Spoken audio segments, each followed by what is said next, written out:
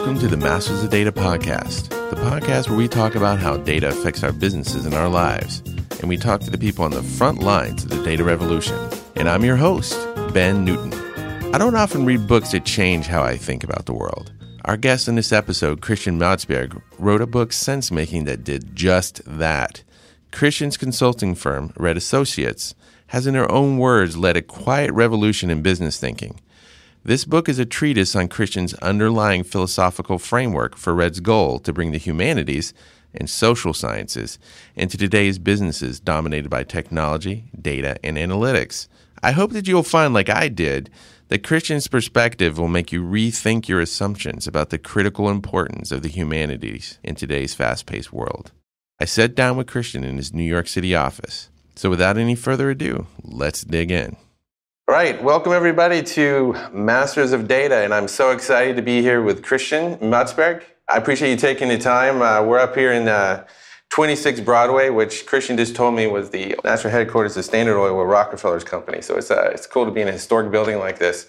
Appreciate you taking the time, Christian. Of course.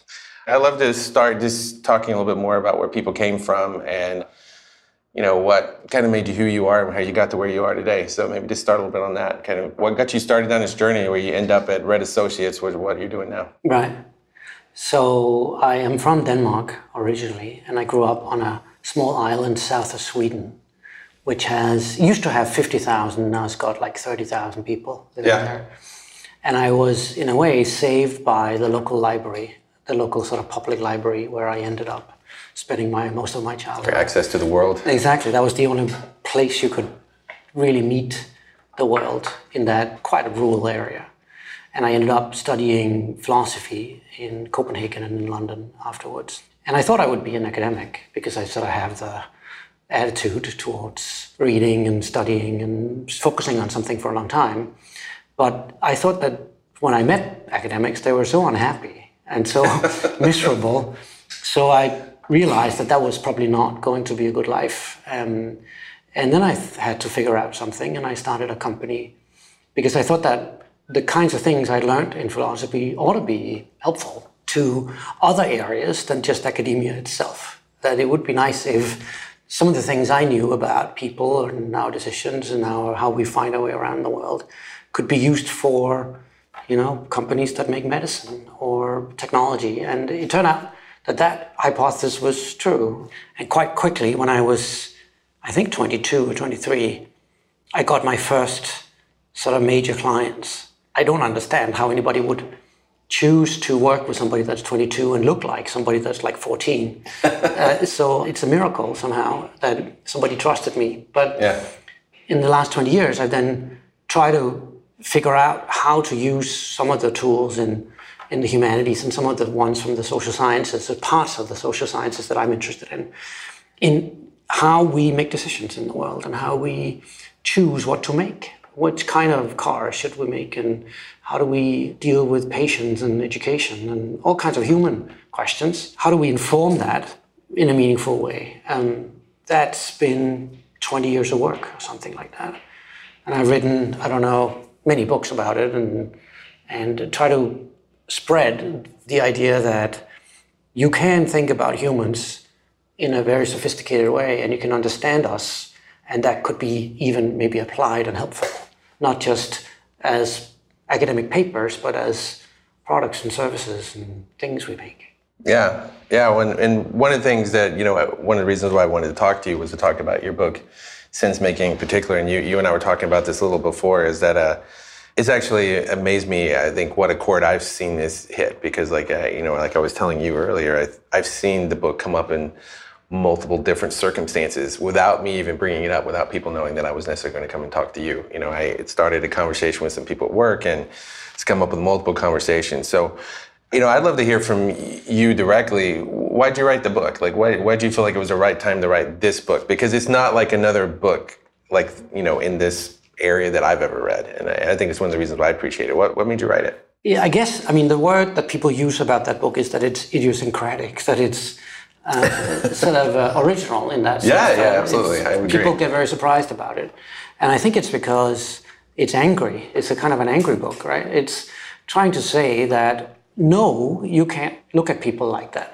And it was, I guess, 3 or 4 years ago, so I guess 14 or 15 or something like that, I was really worried about the way we talked about data and the way we talked about people, as if we were linear and rational, and that the machines would somehow figure out everything about us through the intake of this new diet of data. And I know some things about people from the studies I've done, and I think the existential psychology world and parts of anthropology have known for 100 years that that's not the case. Yeah. So I could see things from a philosophical point of view in the world of technology and commerce that I think, because very few people have that combination, were able to sort of give it a voice or give things a name. I was worried about the way that we talked about machines and the way we talked about us. I'm still worried. I think it's a little bit better right now, because I think some of the big technology companies have gotten some concerns about the... More aware. Yeah, much more aware, and much more... The pendulum is sort of coming back to a situation where we have to be able to talk together. People with sociology background and people with engineering background. Why do you think so? What's pushed them that way? I think sitting in front of a congressional panel is helpful. True. I think critique from advertisers is very helpful. And I think the failure of a lot of AI is helpful. That the machine just couldn't do those things. That doesn't mean it's not a good idea to research it. That doesn't mean it's not a good idea to go down the path of trying to understand things.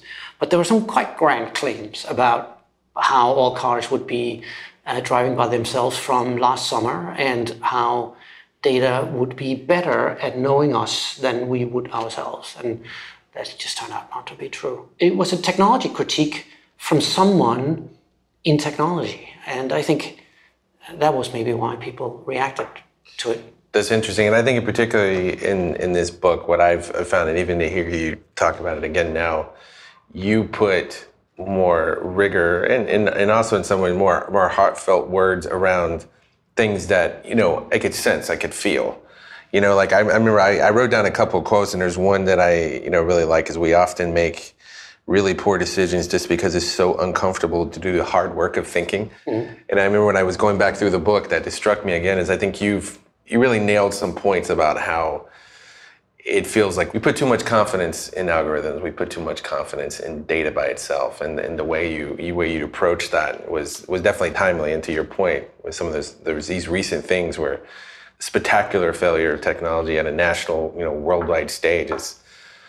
Hopefully that's putting the right pressure on these technology companies, right? And I think that they are responding with some force right now, at least the most sophisticated of them, because they're trying to figure it out. I don't think we have it down, but somehow people that are interested in people and people that are interested in code need to learn how to talk. Otherwise, we will have another Cambridge Analytica and another big advertising scandal, and we will have big financial crises. Because, the entire financial system right now is cropped up by very high valuations of technology firms. Right. And the technology firms have cropped up by very high expectations to advertising revenue. And if it turns out that isn't more precise than a banner in the streets, then we have a big financial problem suddenly. So I think we need to figure out how to work together. And that's my mission, really, is to try to figure out how can someone with a, anthropology background work with somebody with an engineering background and not misunderstand each other all the time, and certainly not because they want to misunderstand each other, which is often the case. So for me, the big epiphany was, there have been many, but lately, I don't know if you know Professor Damasio, he's from UCLA. He did quite an interesting study a while back where he studied people that have had damage to their frontal cortex. Okay. And he found that, that's the part of the brain, apparently, I'm not a brain scientist, but there's part of the brain that have to do with moral reasoning. Mm-hmm. And he looked at these people that have that part of their brain damaged, and they then had only the rational side of their brain left. So they could do very basic, you could say, animal type reactions, and they could do rational reactions to things. But they couldn't do deep human things, like moral things. And that meant that they didn't know what to do about anything. So it turns out, when you look at the people that do not have a moral way of thinking about the world and does not consider ethics at all, which would be a machine, really, they are paralyzed by not having the engine of human thinking, which is, what do I think about something? Do I like it? Do I not like it? Do I feel disgust by something? Do I feel that something is harmful? It turns out that if you lose that part of the brain and you are more like a machine, you get paralyzed. Which is interesting from a computer science perspective, that we're trying to build things based on a set of assumptions about human beings as rational beings and so on that are untrue, or that if they were true would not be very productive. Does that make sense? So yeah, it does. So the kind of moral reasonings you would have would be things of disgust. You'd be disgusted by eating dogs, or if somebody burns the American flag, or something like that. You would have reactions to that, and they would be, I don't like that. There wouldn't be a rational reason to not like eating dogs. It's protein, it's perfectly fine, but that's not part of your culture. And another thing is harm. So would this do harm to me, to someone? If an act you see is potentially doing harm to someone, you would find it morally problematic. And the last one is disrespect. So if somebody's disrespecting you, the elderly, the religion, your time, whatever kind of disrespect it is, if you don't have those three components, so disrespect, disgust, and harm, as part of your vocabulary, your brain stops being able to act on anything. So that's fascinating. Isn't it? So you would have all the cognitive capability of processing something, but you wouldn't know whether you liked it or not. And that means you're paralyzed. So what he showed was there's a fundamental error in the strain of philosophy that goes from Plato to Descartes and on to computer science today, a lot of the AI thinking, that we are fundamentally thinking rational beings that can weigh options against each other. If you take the economics, it's based on that. I mean, there's a little bit new help now from behavioral economics, but in general, it's based on the idea that we are totally rational beings. And it turns out in this experiment we're not. We are also rational beings, but without the engine of moral and aesthetic decisions about things and reactions to things, we are stuck. It's sort of a beautiful thing in a way that that's the case, that the passions can't do without reason and reasons can't do without the passions. And that's what I think we should do in our companies as well. We should combine the two. Yeah, so, I mean, it's in some sense, like the way you describe it, is that we're making these products and these technologies, but we're forgetting what it is to be human. And we lose that connection with what it is to be human. Yeah. I mean, now your cat can be connected to your wrist, can be connected to your refrigerator, can be connected to Amazon, can be connected to your car. But why? What's the point? Right? For what purpose would that be helpful? And I think if you look at the Internet of Things, like the sensors that we can enable anything now quite cheaply. But why? Why would we do that, right? Yeah. And I think there are many good reasons. You could do many things in health. You could do many things in safety. But we need to think about that. And it's not obvious what those are. I wonder, it's a little bit of a tangent, but you made me think of something I thought before, is that I wonder if that's why a lot of these futurists sometimes get technology adoption so wrong, is because they don't think about how the human will react to it. Because, I think back to my favorite movie, Back to the Future, when I was a kid. I thought we'd be in flying cars now, but that aside, it doesn't take into account. It just assumes the technology is going to go on this straight path, and that it's not going to. And the reality is, when it comes into contact with humans are going to use it in a way that makes sense for them and that actually satisfies a real need. They're not going to use it just because we can. Yeah, exactly. I love that film. Yeah. Okay. It's one of those things that, define my childhood. That and Goonies. That's like two films from my... I guess that also gets back to, something else that particularly I knew got me into the book in the beginning was your idea of like thick versus thin data. And I think that's, in your particular, here when we talk about you can make poor decisions if you don't have the context to data, about the data and the cultural context. But maybe talk a little bit more about that, like how you differentiate between this idea of thick data and thin data. Right. So thick data is, of course, It's coming from the anthropological tradition where they talk about thick description. So that's description of a cultural context. And we just called it big, thick data because it would relate to big data. That's sort of the, pun. But the idea is that I subscribe to what you could call a rich reality view. That when you walk into a room, you can measure the room, you can see what temperature it is, what the humidity is, which is too high in this room right now. But we can measure a room to quite some detail, but it would never give the soul of the room, or the history of the room, or the feel of the room. And all rooms have a mood and a feel that you can sense if you're a human being, that comes from its history and the other people in the room and so on.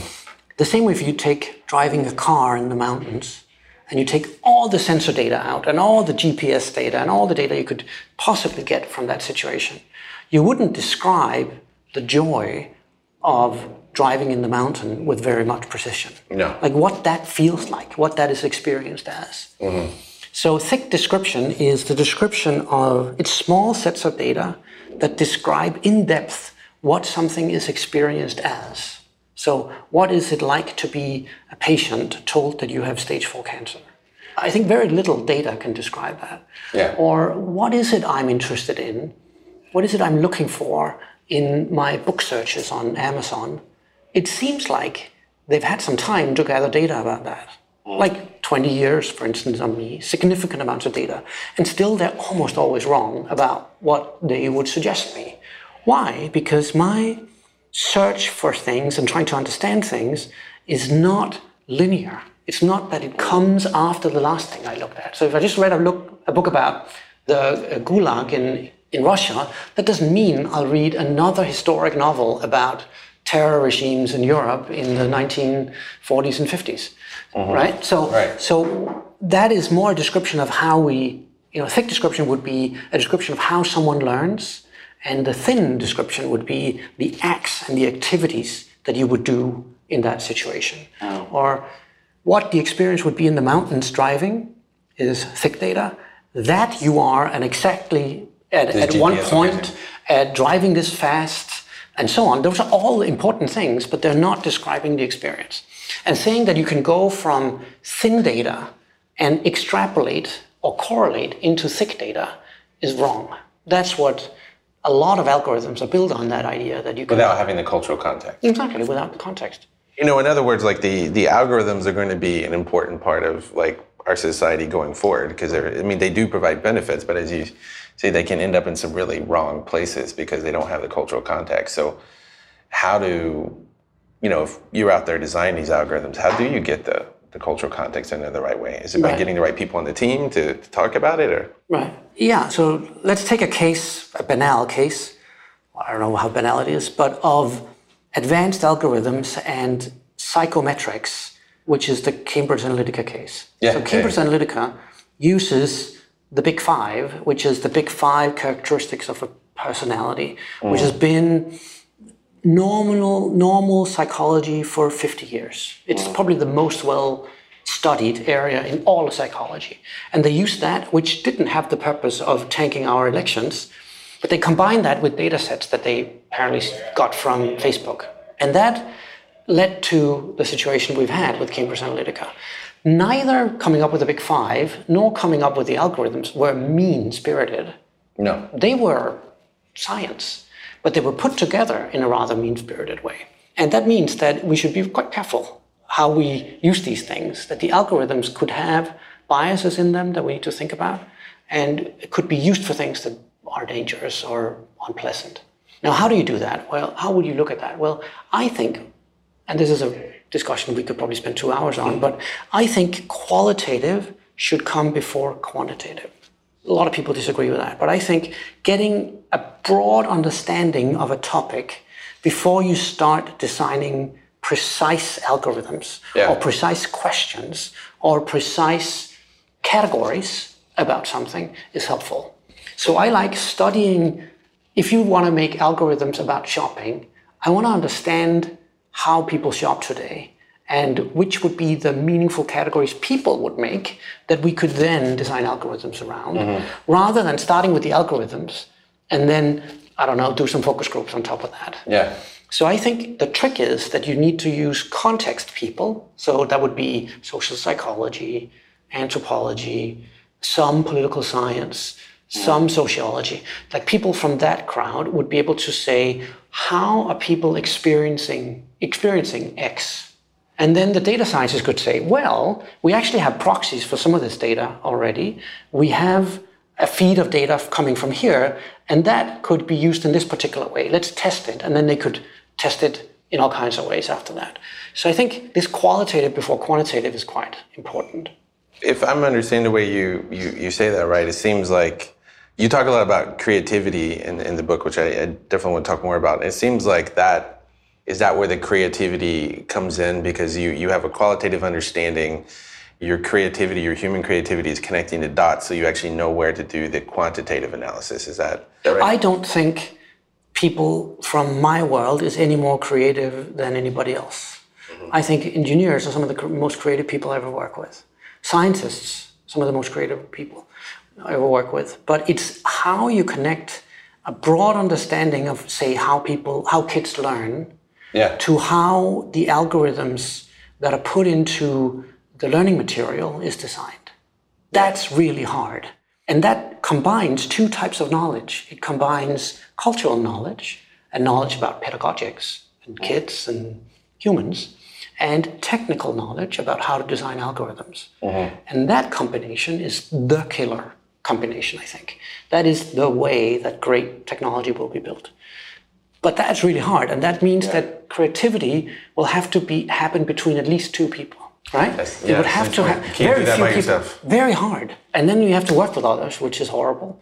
And you have to work with somebody with a different language and a different background. Right. And a different, that's why we end up in the trouble we're in, because that is really hard. But I think that's the creative task we have at hand, because technology is so important now. That actually makes a lot of sense, because I've said to people before, not that I was like, perfect at doing this, but it's easy to be afraid of putting your ideas in front of someone because you're afraid they're going to reject them. And there's just a very human, desire to kind of keep that to yourself until you're ready to do that. But I feel like I can't come up with good ideas unless I'm working with other people, because I think when you have to explain your ideas and you have to explain to someone else in a language they can understand, you usually end up in a better place. Absolutely. Yeah, and it's easy to forget. And I mean, and maybe that's like one of the things that we talk a lot about, teamwork, but maybe that's sometimes what doesn't always get communicated. It's not just the fact that you're working with each other and trying to compromise on everything. It's just that by having to communicate across these human barriers actually makes your ideas better, right? Yeah. I think there are two skills that we all need to do that. And the first one is vulnerability. It's the ability to open up and show your ideas to others and have them shoot at it and be comfortable with that. So vulnerability. And the second one is humility. Yeah. But maybe, just maybe, somebody else would know something about this that you don't know. Yeah. And I see a lot of arrogance from both sides. So vulnerability and humility to each other, from the culture of engineering and science towards the culture of human science, you could say, is crucial. And I think the human sciences are so arrogant. And I think the engineers have had a pocket of arrogance in the last 10 years. But are normally not deeply arrogant. I don't find the engineering culture deeply arrogant. There's just been a time where they've made so much money and been so successful that they've been kind of arrogant to the rest of the world. Yeah. And that's why I wrote the book. Well, what's interesting, like where I come from, my background, I was, like I told you before, I was originally in physics and math, but I've always been a musician. And so always, I remember I joked like in undergrad, depending on who it was, I let girls know I was in the music school instead of the physics school, because I thought they would like me better. Right. But the thing is I always, in the background, that had these two competing natures. And I think when I was younger, I thought that those were competing, that they weren't complementary. But you bring to mind that, two of my favorite physicists, Einstein and Richard Feynman, Albert Einstein and Richard Feynman, they were both incredibly creative, and we're actually very in tune with, a more, I don't know like the right word for it, but a more humanistic side of, Albert Einstein was a musician, and, Richard Feynman was a musician, did a lot of other things, and they thought very creatively. And to me, it seems like part of what you're talking about, creativity, is that ability to make connections. Yes. And not just in yourself, but make connections with other people, because you make connections you didn't think of. But that's That's what I call sense making. Yeah. That's the point. Exactly. To that point, I think that's where, when I was reading the book, I remember, nodding my head and being like, okay, that makes sense. And really, but when we got to like particularly your chapter on the stages of maturity, and where you ended up with the, where people go from, basic understanding to kind of mastery of a subject and how it becomes intuitive. And you talked about, a jazz band, and about how Miles Davis said, you play what's not there, not what's there. But that takes a certain expertise. And I think that really connected with me. There was actually somebody else on a previous podcast, Matt Ballantyne, that he talked about data jazz. And I was like, yes, that's it. It's amazing to think about that. But then it also, you talked a lot about this too, is it seemed like it wasn't just the cultural aspect, but the fact that there wasn't always an appreciation, particularly in technology circles, for the value of wisdom and experience and being able to make those connections. There was a total dismissal and arrogance towards it. Like, the rest of the world will be disrupted, was the story. And we could put a robot to run this country much, much better than the democratic system. And just like idiotic ideas that are so uneducated. And my feeling was, when I came to Silicon Valley, which I do quite often, was, you guys are such smart idiots. And you're so incredibly deep and talented and importantly in important areas, but have absolutely no clue in others. And I feel the same when I go to Silicon Valley. I know some things about humans, but I don't understand what on earth you're talking about when you start talking shop about math and whatever you talk about. And I just thought that wouldn't it be neat if we could work together? Right? Yeah. So that's the idea behind the company I have. That's the idea behind the book. Well, and to that point, I think, and this is one of the things that I took when I was younger, and I think it's become only clear to me when I got older, that I took from both Einstein and Feynman. If you actually go and read Feynman's lectures, they are not complicated and overloaded with technical language. One of his gifts was explaining very, very complicated subjects in a language that everybody can understand. And I think there is a tendency probably in any subject, but I definitely seen it in technical subjects where, like, if I use the lingo and I use the technical words, we're using it as a shortcut, but we're also using it to exclude people. Right. And if you can take ideas and you can package them up in a way that is understandable to a broader group of people, that's actually a deeper level of understanding. But that's because you understand it. You are able to simplify it like that. Yeah. I mean, the great test on that is, can people write? And your two heroes could write, and had a way of dealing with words that might not be as elegant as they dealt with math, but certainly was up there. And we quote Einstein's words more than his math today. I hadn't thought about that. You're right. And he said things that were of extraordinary power. So I think the first thing we do when we get a new batch of kids from Yale and Princeton in, the first thing we do is teach them how to write, because they don't know how to write when they come out of the class. So we teach them how to make shorter sentences, how to have every sentence on trial for its existence, stop using jargon, starting to be precise and write. We normally say write like a heat-seeking missile, like write for the substance, right? What is it you want to say? And that teaches people how to think. And that's common across all types of areas, whether that's physics or engineering or sociology or philosophy. Yeah. And that's where we can connect. We can connect on the ideas and the expression of those ideas. And I think there's no reason why a physicist couldn't write better than an English major. Because they could, if they know how to think, they also would know how to write. It is interesting you say that, because I don't think there was much emphasis when I was in school on writing. Luckily, I took a couple humanities classes, but I don't really feel like I learned how to write until I got out of school. If you learn how to write, you also learn how to think. It's a mirror of thinking. And it's a way to test, it's the hardest test of your ideas, because you can read them and you can say, what an idiot that wrote these things. So it's, if the sentences are clunky, if there's too much fat in the text, it's probably because you didn't think it through. But if you learn how to write straight, you are unstoppable. You can present to people, you can think straight, you can slice people up if you hear their arguments. It's just a way to exercise your muscle of thinking. And writing should be something that we should teach much more than we do today.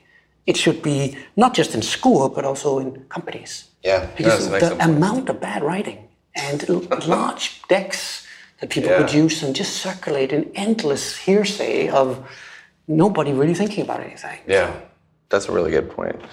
I definitely find that I don't really feel like I've come to grapple with my own ideas and try to write them down. Like talking through them helps a lot, but until I actually have to write it out and express it concisely, and I think it's definitely a lost art. Well, definitely one thing I wanted to touch on too, because my favorite my favorite chapter heading in the whole book was your one on design thinking. You call design thinking the bullshit tornado. I find it pretty funny, and I think it's definitely connected to this creativity. So, I think definitely a huge phenomenon in the design community. I mean, talk a little bit about why you thought that didn't work. Like, how do you think that thinking fails? Right. Well, it's still around, unfortunately. It's not as strong as it was 5 years ago, but it's still around. Mm-hmm. But it was the idea that we're all creative. We're not all creative, just like we're not all great basketball players or great at understanding the market. Yeah. We are not all equally good at cracking hard problems. Einstein, would be better at doing that than other people. Right. So the idea in the design community that came out of the 80s and 90s was, if just you have a process with enough Post-it notes and enough beanbag chairs and enough primary colors on the walls, everybody, even somebody in finance and in HR, would be able to solve the biggest problems in the world. This is a big lie. It's untrue that that's the case. Mm-hmm. But they sold it as a way to almost like manufacture creativity, as if creativity was something you could manufacture in a linear process. Mm-hmm. And that's just not my experience. My experience is it takes a lot of preparation and homework to be able to solve new mathematical or technical problems. If you don't know the basics there, you're probably not going to be successful. Just like you probably shouldn't think that you'll get into play at the Blue Note Cafe before you've learned to play the notes and read music sheets. So there's something about design thinking is easy, it's fast, and it never fails. And I think those are untrue. It's really hard. It most of the time fails. And there is no linear process with which to do it. And I think that the design world then blew so much hot air into that balloon that, probably that's our CO2 crisis right there. But such volumes of hot air through magazines like Fast Company and Wired and others, the blogosphere, that somehow people thought of it as a silver bullet to solve world hunger, the next SUV, and the next piece of software. And it's not the case. It's simply untrue. So it was a big marketing stunt coming from the design community. And in the middle, unfortunately for me, they imported some ideas from the world of anthropology, so ethnographic, data collection, and so on, in very light, superficial formats, so that people say now, well, we have done ethnography already. We've had some design firm come and do ethnography. And that's unfortunate because the tool is kind of helpful and shouldn't be treated that way. Oh, that's interesting. One thing, when I was going back and looking through this again, this is why I thought it was definitely good to go back through the book again, because when I was reading this part and reading your funny story about the guy, Martin. Because you met him, right? You met a version of that. Yeah, I met a version of that. Definitely.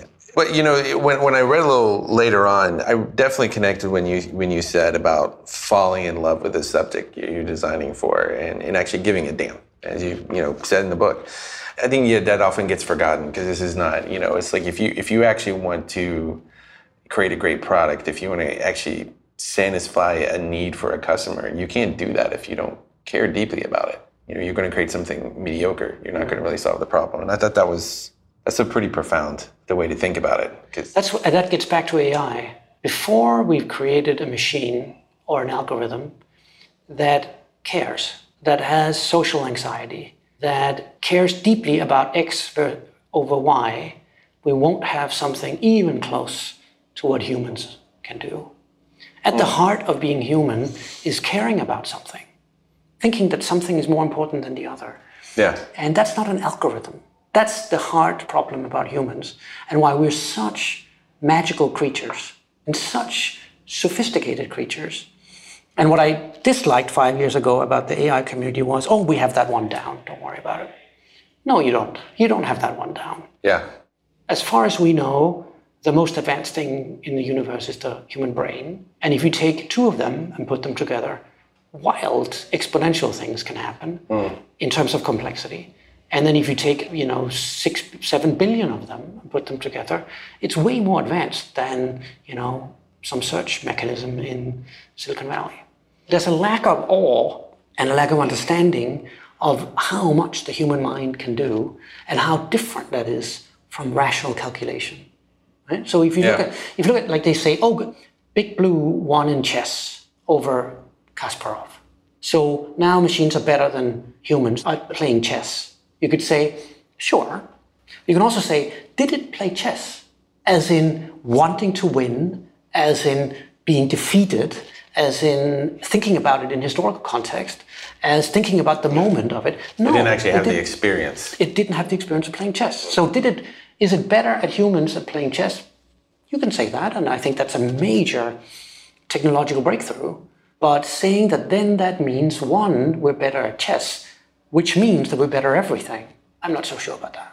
Yeah, no, I think that's it's a profound insight to really think about that, because I think there is a tendency to draw a line between make a connection where it really isn't. For whatever reason, it makes me. I read a lot of Asimov books when I was younger, Isaac Asimov, and it's interesting. He did touch on a lot of this. What is it like 60, 70 years ago now, but.